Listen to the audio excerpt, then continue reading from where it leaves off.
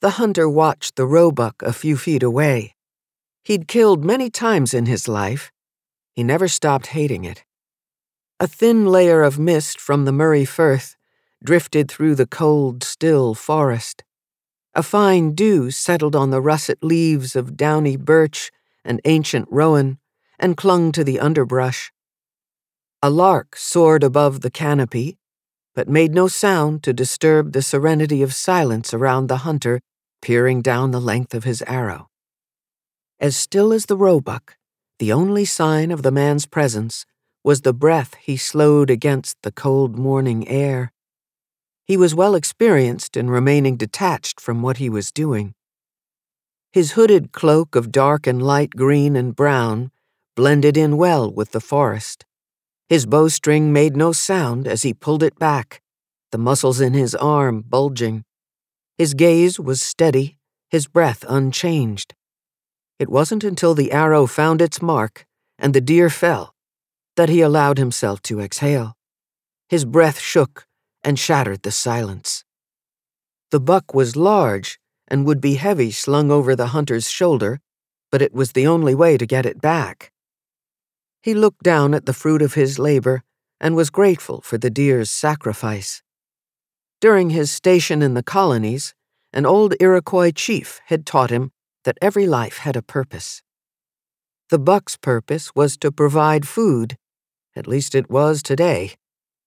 He often wondered if his life still had a purpose, after what he'd done, what he'd lost. He bent his knees, and with a solid grunt from his belly, he hefted the animal over his shoulder. He stood, steady on his hide-encased legs, and then took off running. His boots crushed the leaf-carpeted ground as the sounds around him grew. Birds burst from the treetops at his disturbance, smaller animals scurrying out of his path. He was in no hurry to get back to his life in Och, but the way he chose to live it required that he keep fit. By the time he broke through the forest, his thighs burned and his breath came hard. He ran past the bay, giving no greeting to the men loading their fishing nets, and no notice to the screaming gulls above. He didn't slow, hoping to be gone before the rest of their families awoke. His body nearly spent, he finally slowed his pace when he reached the sleepy village of Och. A cock crowed at the breaking dawn. He quickened his gait and pulled his hood farther over his head, hiding his face, lest he be recognized by anyone leaving his cottage to take his morning piss. Just a little farther. He looked up at Och Castle, perched at the top of the hill, its 4 dark turrets piercing the gossamer mist that surrounded it.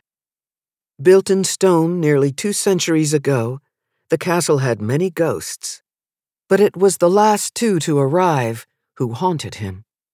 Though it was in no state of disrepair, for he had made certain to fill every hole in every wall and maintain his privacy, the castle looked uncared for and deserted, set against the bleak backdrop of a gray March sky, a shell as lifeless as the man who lived in it.